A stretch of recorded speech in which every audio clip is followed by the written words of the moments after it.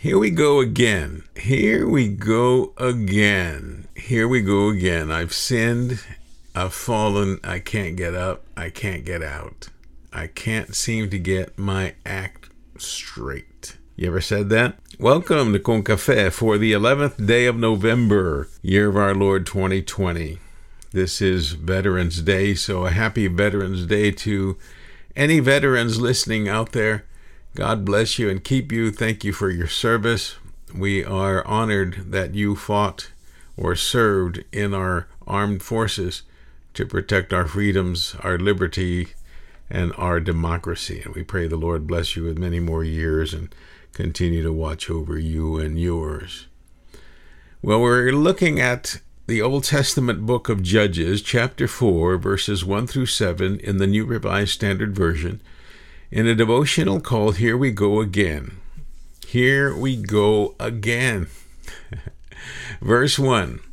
The Israelites again did what was evil in the sight of the Lord after Ehud died.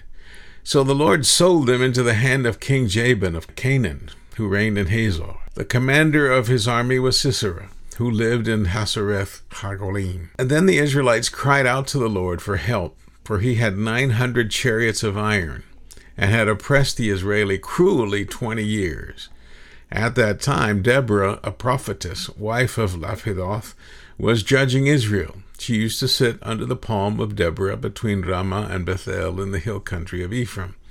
And the Israelites came up to her for judgment. She sent and summoned Barak, son of Aboniam, from Kadesh in Naphtali, and said to him, The Lord, the God of Israel, commands you, go take position at Mount Tabor, bringing 10,000 from the tribe of Naphtali and the tribe of Zebulun.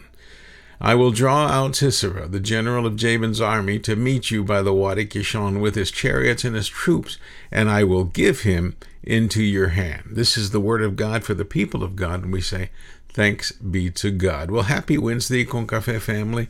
Blessings to you, dear listener, for joining us in our daily study of God's Word and time in prayer. As we pray, we know the needs of the world, of our nation and our community and our neighbors and of our family and friends who are worthy to lift up to the Lord.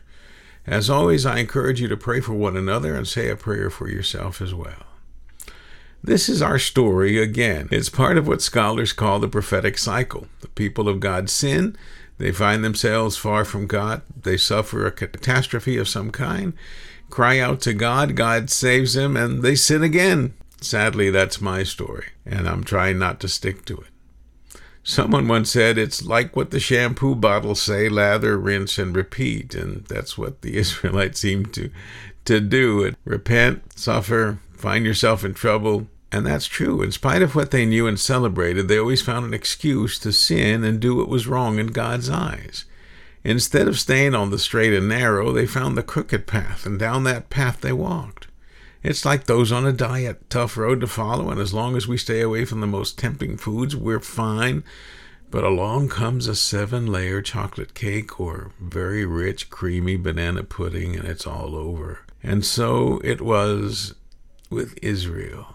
The king died. They decided it was best to do what they wanted to do all along. And then they found themselves facing the consequences. The consequences are usually attributed in a way that says that what it says in today's passage, that the Lord sold them into the hand of blank, and you fill in the blank.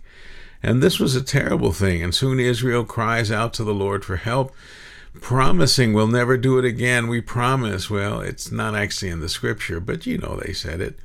So for 20 cruel years, they suffered under the oppressive hand of King Jabin and his ruthless general Sisera. And where do you think God went to find a deliverer? To a woman by the name of Deborah, who was a prophetess and the ruling judge of Israel.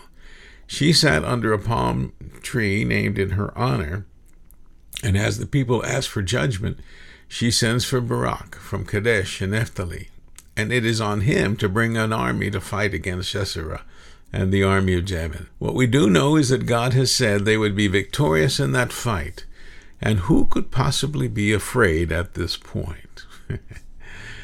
The story ends kind of with a tease. Those of us who are familiar with the story know the answer. Suffice it today with this. How do you and me handle our failings before God? Are we willing to fight to retain and regain our standing with God in a faithful relationship? Or do we surrender and hide?